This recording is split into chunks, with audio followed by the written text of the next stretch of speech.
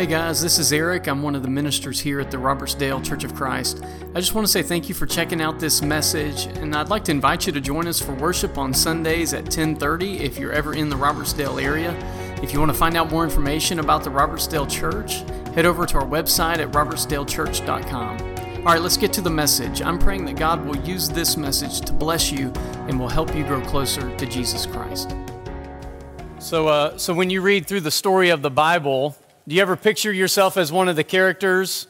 I've tried to. I just really struggle with it because of some of the stories that I really like. I have a hard time identifying with some of the characters like David and Goliath. I've always loved that story, especially when I was a kid, but if I'm honest with you, I know my strengths and weaknesses, and if there was a battle to break out, I would not be David who would run onto the battlefield to fight Goliath. I'd be one of the guys standing on the sidelines. Or there's this really weird, random story in the Old Testament about one of David's mighty men named Benaiah, and one day it's snowing, and he's walking through a snowy field, and he sees a lion. So what does he do?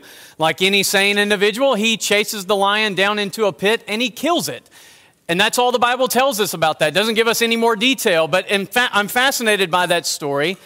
I just know I would not do that. Or maybe a New Testament story.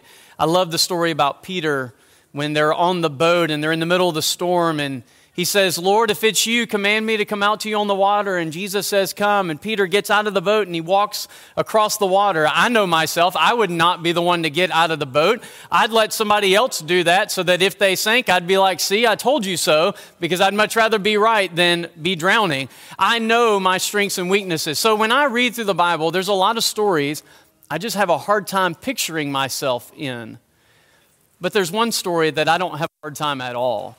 It's not my favorite story because it's a story I identify with way too much. So over the last couple of weeks, we've been in this series called Lost and Found, where we've been studying through Luke chapter 15, where Jesus tells these three really powerful stories. The first two about a lost sheep and a lost coin, and the last story about a father who has two sons. And last week, we looked at that story about the older son, and maybe that is your story. That younger son who tells his dad, "I want my inheritance," and he leaves. He goes to a far country and he wastes everything that he has on wild living. Then he finds himself in the middle of a famine right at the time he runs out of money. And he's starving. He finds himself working for a guy while he's feeding pigs. And he's so hungry that even what the pigs are eating looks appealing to him. So he comes to his senses and he decides to go back home. And he realizes that even his father's servants have food and a place to live. And so he decides he's going to go back, he's going to beg his dad just to make him one of the hired servants. And by the time he gets back, the father sees him, runs to him, greets him, embraces him, kisses him on the cheek, and welcomes him back in as a son. As he begins his speech, the father just cuts him off, hollers back at the house, "Bring the robe, bring the ring, kill the fatted calf. We're going to celebrate because this son of mine was lost. He's been found." It's a phenomenal story. It's just not one that I personally identify with. The story that I identify with most in the Bible is in Luke 15. It's just the story about the older brother. We don't talk much about the older brother, probably because it would make us a little too uncomfortable when we do. But I identify more with that older brother than I do with the younger brother. Just to kind of tell you my story, I've grown up in church my entire life. My entire life. There's not a Sunday that I can remember that I haven't been in a church building or feeling guilty if I wasn't. I've been in ministry for 18 years, so I've literally been paid to go to church. I'm just kidding, I'm not paid to go to church, but you know what I mean. I've been in church as a full-time minister the last 18 years. I went to Bible college in between high school and getting into full-time ministry. I've not had a time where I have felt far from God. My parents are still married to this day. I didn't experience a broken home. I've not experienced any kind of addiction or battling anything like that. And so there have been times where I felt a little guilty about my story, a little ashamed of my story, especially when you meet somebody that's got this powerful conversion story of how God brought them out of the depths of darkness and addiction and brokenness and restored them and made them whole. And I'm like, yeah, I've been to church my whole life. I've never known anything different. But what you notice about Luke 15 is that it's a father who has two sons. He's got the one son that lives this wild, reckless, rebellious life. But he's got another son who's just as far from the father's heart It's just his sin looks very different. His sin is self-righteousness. In fact, I've joked before that when I was getting ready to be baptized, I had to go tell a few lies, so I actually had some sin to repent of. I'm just kidding. I did not do that, okay? I'm not advocating doing that. I'm just joking. You get my point about what the difference between these two brothers. They're vastly different. Now, have you ever thought about birth order? And the syndromes that come as a result of birth order? We all have a little bit right and a little bit wrong with us based on just the fact of the number that you were born in your family. So raise a hand, who's our firstborns in the family? All right, these are the folks that they are always right. They're the most responsible. They have been entrusted with responsibility before anybody else. Their parents were the ones who figured out parenting on them, and they might have some scars to prove it. But there are some perks of being the firstborn. You literally had everything in your life documented. Your first breath, your first bath, your first steps, the first time you held a spoon for yourself. You had everything documented. The first day you went to school. I mean, it's all there. It's either was taking a still shot on a camera, it was a video camcorder, it was an iPhone, it's on Facebook. There is more stuff than you could ever imagine to prove that you exist on this planet, okay? Now, one of your struggles is, as being the more responsible probably of your sibling, for the most part, is that sometimes you're a little judgmental toward those younger siblings, aren't you? It's okay. You don't have to nod your head. We know the right answer to that. Now, let's talk about those middle children, because if I didn't talk about the middle children, then it would just further push this narrative down the road of what it means to be the middle child. Because if you're the middle child, you're just in the middle. You're kind of overlooked most of the time anyways. If you're a middle child, there might be something within you that feels neglected, something that needs to work a little bit harder to get the approval of the people in your life because you want them to notice you. Because for part of your upbringing, your parents were so busy that you were just the one kind of stuck in the middle. You weren't the first and you weren't the last. You were just there in the middle and you existed. And there's a little bit of stuff to prove that you exist on this planet, because while you weren't the first, you were the second. And that was still important. And so there's maybe some pictures and videos. There's not quite as much as maybe your older sibling, and maybe that's something that you're working through with help, and we're all dealing with it, right? Now, let's talk about the babies. Who's a baby here? Youngest in your family. You're the best, and we know it. I'm the baby. I'm the best. I tell my parents all the time, if you'd never had me, you'd have never known what it was like to actually have a good child. I didn't receive as much discipline as my older siblings. I think it's because I was smart enough to learn from their mistakes and to go, if that results in that, I don't want to do it. I was not raised on as strict of a disciplinary plan as my older siblings were, but I think it turned out okay. Now, it's not all fun and games for the baby, okay? There is literally nothing on this earth aside from your social security card to document that you even exist on this planet. There are no pictures and videos to show that you exist. Aside from maybe that family picture to document your age growing up, there's no videos of your first steps because, well, let's be honest, they'd seen it a couple of times. It wasn't that big of a deal anymore. They're like, yeah, kid's walking. Great. Now we got another one to chase around. They weren't as excited as much as they were terrified that now you were the one who was walking too. There's these narratives about birth orders that ring true in many capacities. What we find in this older brother in Luke 15 is he is a true firstborn. He's the most responsible. And he's good with responsibility. He's a people pleaser. He wants to make his parents proud. But he's also a little judgmental. And he's a little arrogant. Now, in order to understand this story in Luke 15, there's two key verses that you've got to pay attention to. If you got your Bible, I'd love for you to open up to Luke chapter 15, the first two verses, because that's like the legend to the map. In verse 1, it says that there were these tax collectors and sinners who were gathering near to Jesus, and that's not a good thing.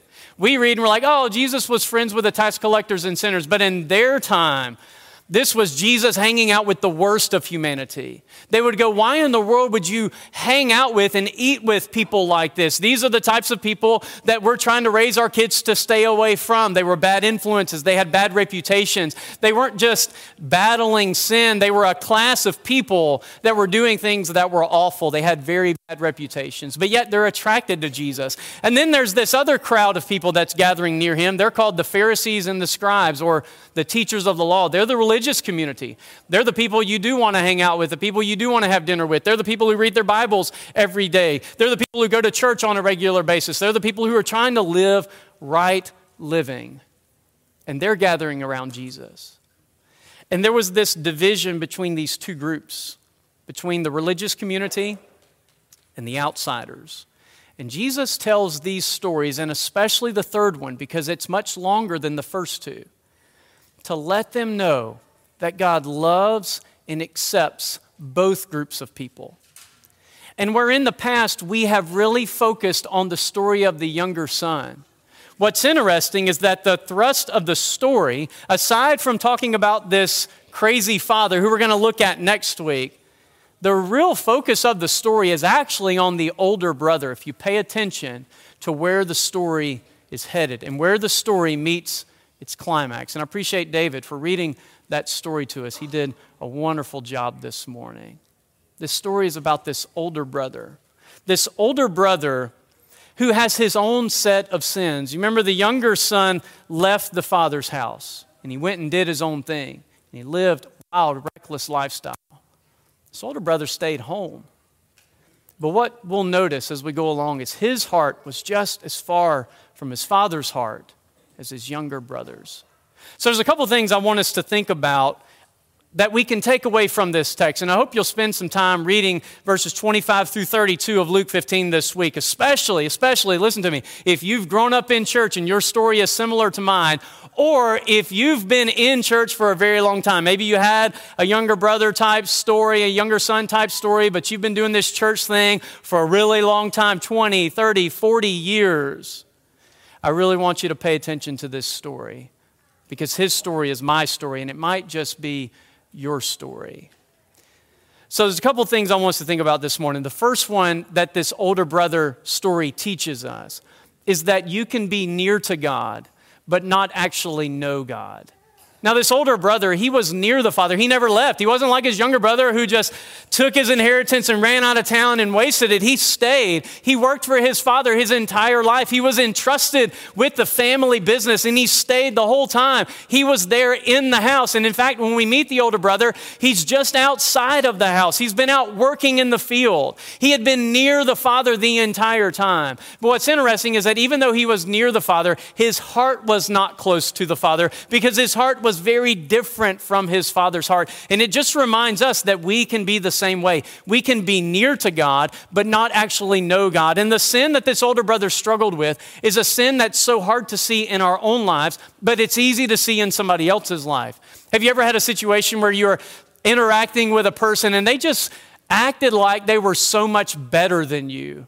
Maybe it was based on their upbringing. Maybe it was based on their economic level. Maybe it was based on their spiritual level and the way that they viewed themselves spiritually. Whatever the situation was, you just felt like they thought they were better than you. Maybe they even vocalized that to let you know that they were better than you in that area. And maybe talking to them or talking about them, you said something like, they just act like they're better than me, like they're holier than me, like they're just God's gift to creation. If you've ever said something like that, you're describing the sin that the older brother struggled with. It's a sin called self-righteousness. It's a subtle sin. It works in the background. It hides behind all of our motives as religious people. And the longer we live near God, the easier it is to begin to struggle with it. Because think about it. The longer you live trying to live right. Did you catch that? The longer you live trying to live right, do you think the enemy can use that to getting you to think that you live not just right, but better than those who are not trying to live right? Could it create some type of moral superiority within you?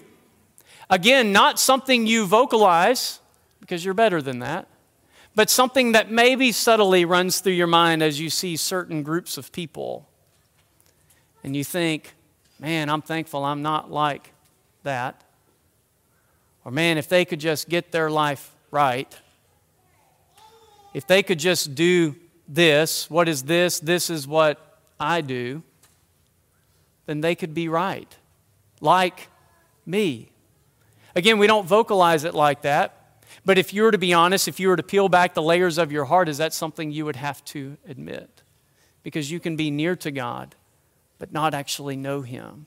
You can convince yourself that all the things you do for God is in substitute for actually knowing Him. There's a scary verse in Matthew chapter 7, absolutely terrifies me to my core. In Matthew 7, verse 21, Jesus says, I will say to many on that day who have said, Lord, Lord, I will say to them, depart from me, I never knew you. These are people who, it says in Matthew 7, they have cast out demons, they have performed many mighty works in the name of Jesus, they've even prophesied in His name, and they're cast out of His presence because He says they never knew them. And these are people who are confessing the name of Jesus. Now, let's do a little spiritual resume check.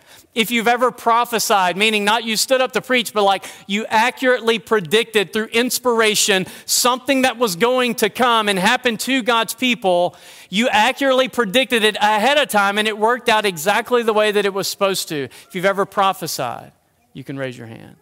If you've ever cast out a demon, you can raise your hand. If you've ever performed any type of work that you could categorize as a mighty work, raise your hand. Me neither. I haven't done any of those things. Don't get me wrong, it'd be pretty awesome. I don't know, I wouldn't mind like a little demon exorcism gun or something like that. That'd be kind of cool, don't you think? But I've not done any of those. And if they don't make the cut, then what kind of hope do I have? My resume does not stack up near like the resume of these people, and they've been cast out of the presence of Jesus. What hope do I have? It's all based on the qualifier. Why did Jesus cast them out of His presence? He says, I never knew you. He didn't say you didn't do enough. He says, I didn't know you. And that just reminds us of the second takeaway of what it means to have the older brother syndrome. It's that we can confuse knowledge for intimacy. So yesterday, Haley and I celebrated our 17th wedding anniversary, and it was the most normal day we have ever had. It was the least romantic wedding anniversary we've ever had because life just took us in opposite directions. We did enjoy a meal together last night. Our 13-year-old was with us, and we really didn't even want to go to dinner, to be honest with you. We really just wanted to get some sleep, but we had to eat because we were hungry, and so we'll celebrate at some point this week, Lord willing. But I'm just saying it was the most normal wedding anniversary. And I tell you that story to let you know I'm not the worst husband in the world. I'm not the best husband in the world, but I'm not the worst husband in the world because not too long, at least I don't think I'm the worst husband in the world. I guess I'm really not the one that should be making that judgment call, am I? Things just come to your mind as you stand in front of people and talk. So not long ago, we were having a conversation and she uttered the question, she said, do you even know me? And I was like, oh, goodness, we've been married. At this point, we've been married 16 years. And so I thought, yeah, I do. And it wasn't like a hateful question. It was like a joking question, like, do you even know me? It was a question about there was something that she liked that I didn't think she did, but she did. And she was like, yes, I like that. And then she said, do you even know me? Jokingly. At least I think it was joking, okay? But it was a good question, do you even know me? Because I know a lot about her. I can tell you her social security number. I'm not going to tell you that, but I could. I could tell you the bank account number. I could tell you her birth date. I could tell you where she grew up. I could tell you the school she went to. If I thought long and hard, I could probably even tell you her favorite teacher if the name would come to my mind, because I do kind of remember. I could tell you the places that she's worked. I could tell you what she's interested in and what she's not interested in, mostly, hopefully. Although I might get a few wrong. I know a lot about her. What do you call somebody who knows a lot about a person but doesn't actually know that person? Knows everything about them, knows all their movements, knows everywhere they go, knows everything they like, knows everything about them but doesn't actually know that person. What do you call that? A stalker. Yeah, some of you said it. A stalker. Here's my challenge to us. My fear is that we have a lot of stalkers of Jesus. We have a lot of people who know a lot about Jesus. And maybe I shouldn't use the term a lot. Maybe I should use the word some, because I don't know what the number is. Only God knows your heart. But is it possible that you could confuse knowledge with intimacy? Yes. One of the things that our enemy, Satan himself, will do is to get you to think that the amount of knowledge that you have about Jesus is a substitute for actually knowing Jesus. And think about it. We love knowledge. In our fellowship, as a body of believers, we love knowledge. We have 2 times a week at minimum that we engage in Bible study as a church family. We have a sermon every Sunday morning and a couple of Sunday nights a month. There's podcasts you can listen to. There's videos, countless videos on YouTube, articles on the internet. You can read and consume it all. You can grow in more knowledge you could ever imagine. But knowledge is not an indicator of intimacy. It can help you toward intimacy, but it's not a direct correlator.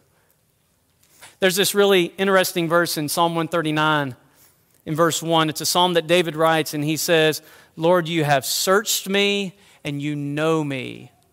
You know me, K-N-O-W. It's more than just you have a knowledge of me. The Hebrew word is a really interesting Hebrew word. It's a word yada. Any Seinfeld fans, you don't have to raise your hand in case you're worried about being judged for liking Seinfeld. I'm not going to judge you.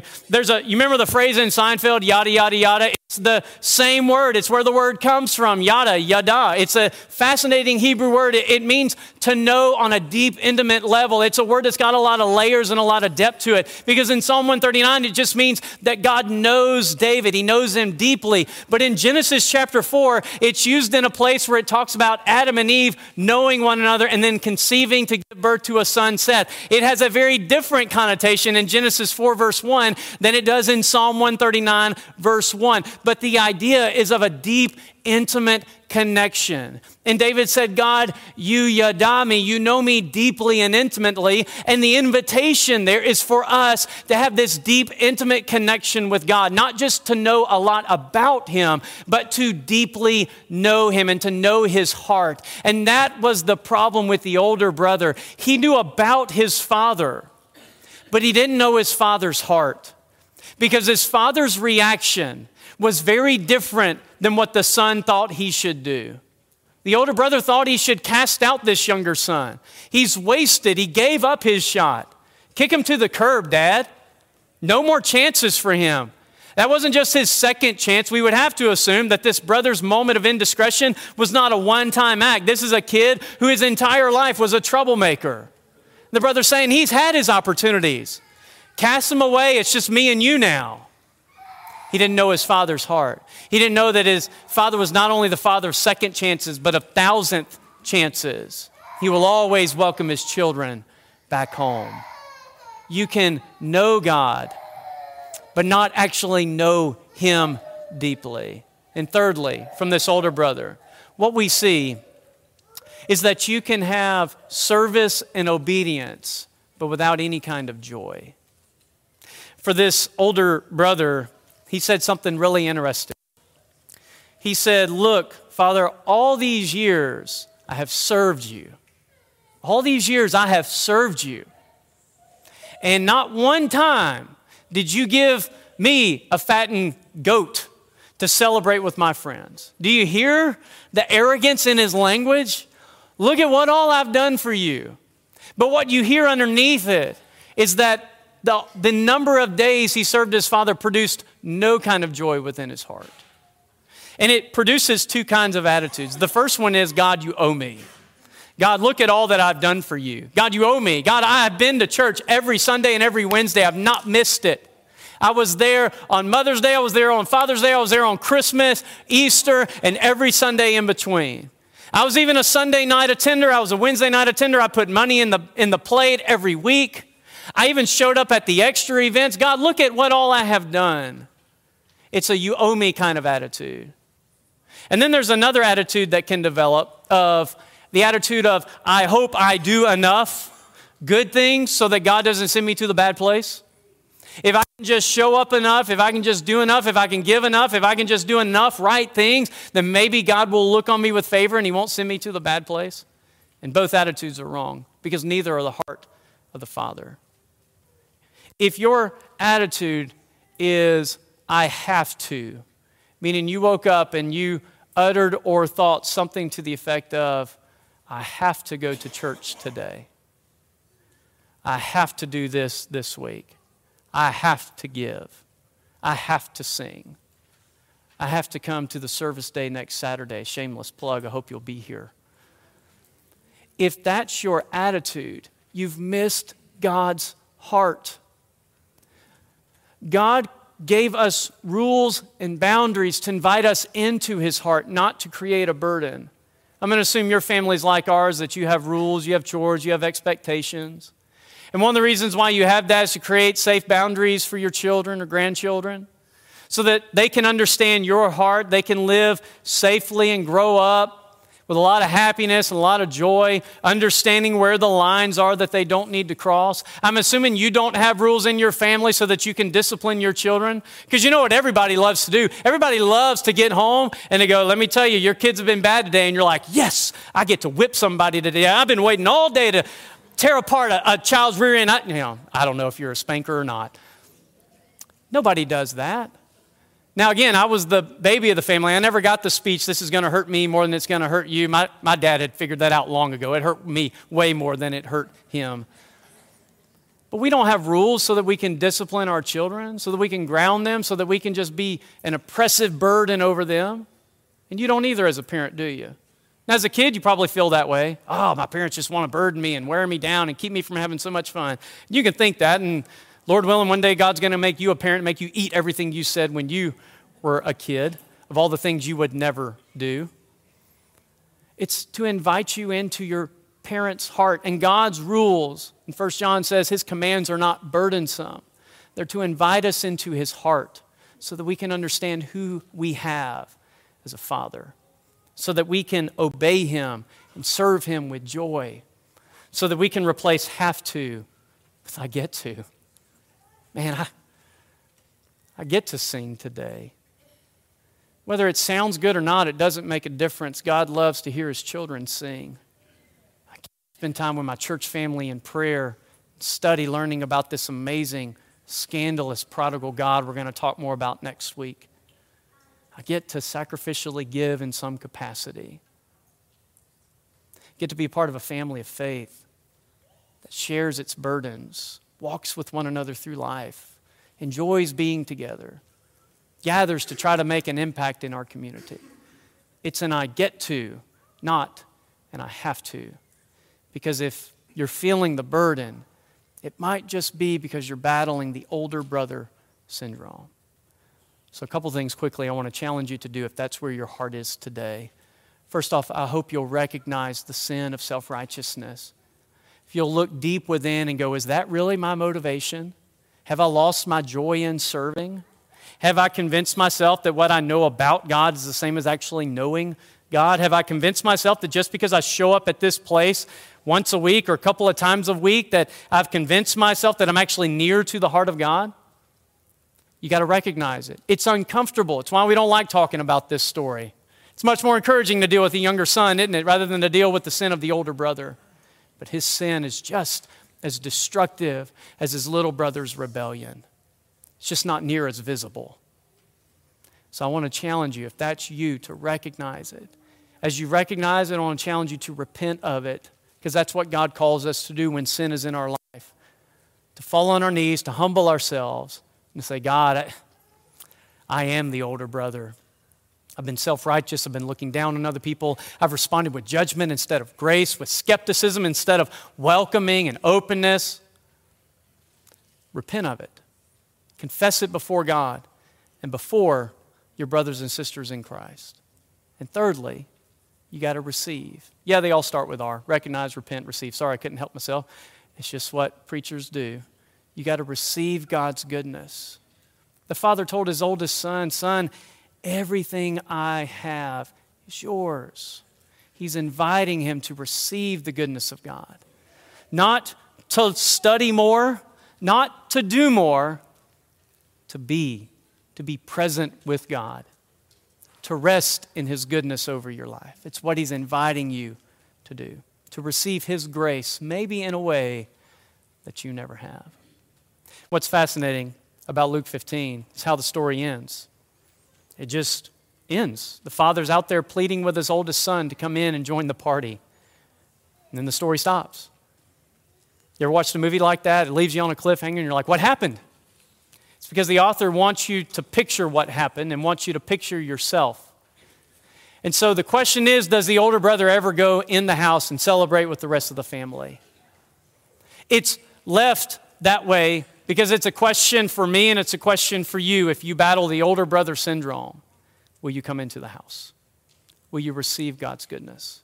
Will you recognize this sin in your life and repent of it and come celebrate with the family of God as he welcomes not only his children who have traveled far from him back home, but he even welcomes his children who have been very near this entire time, but their hearts have drifted from him, and he welcomes them back home.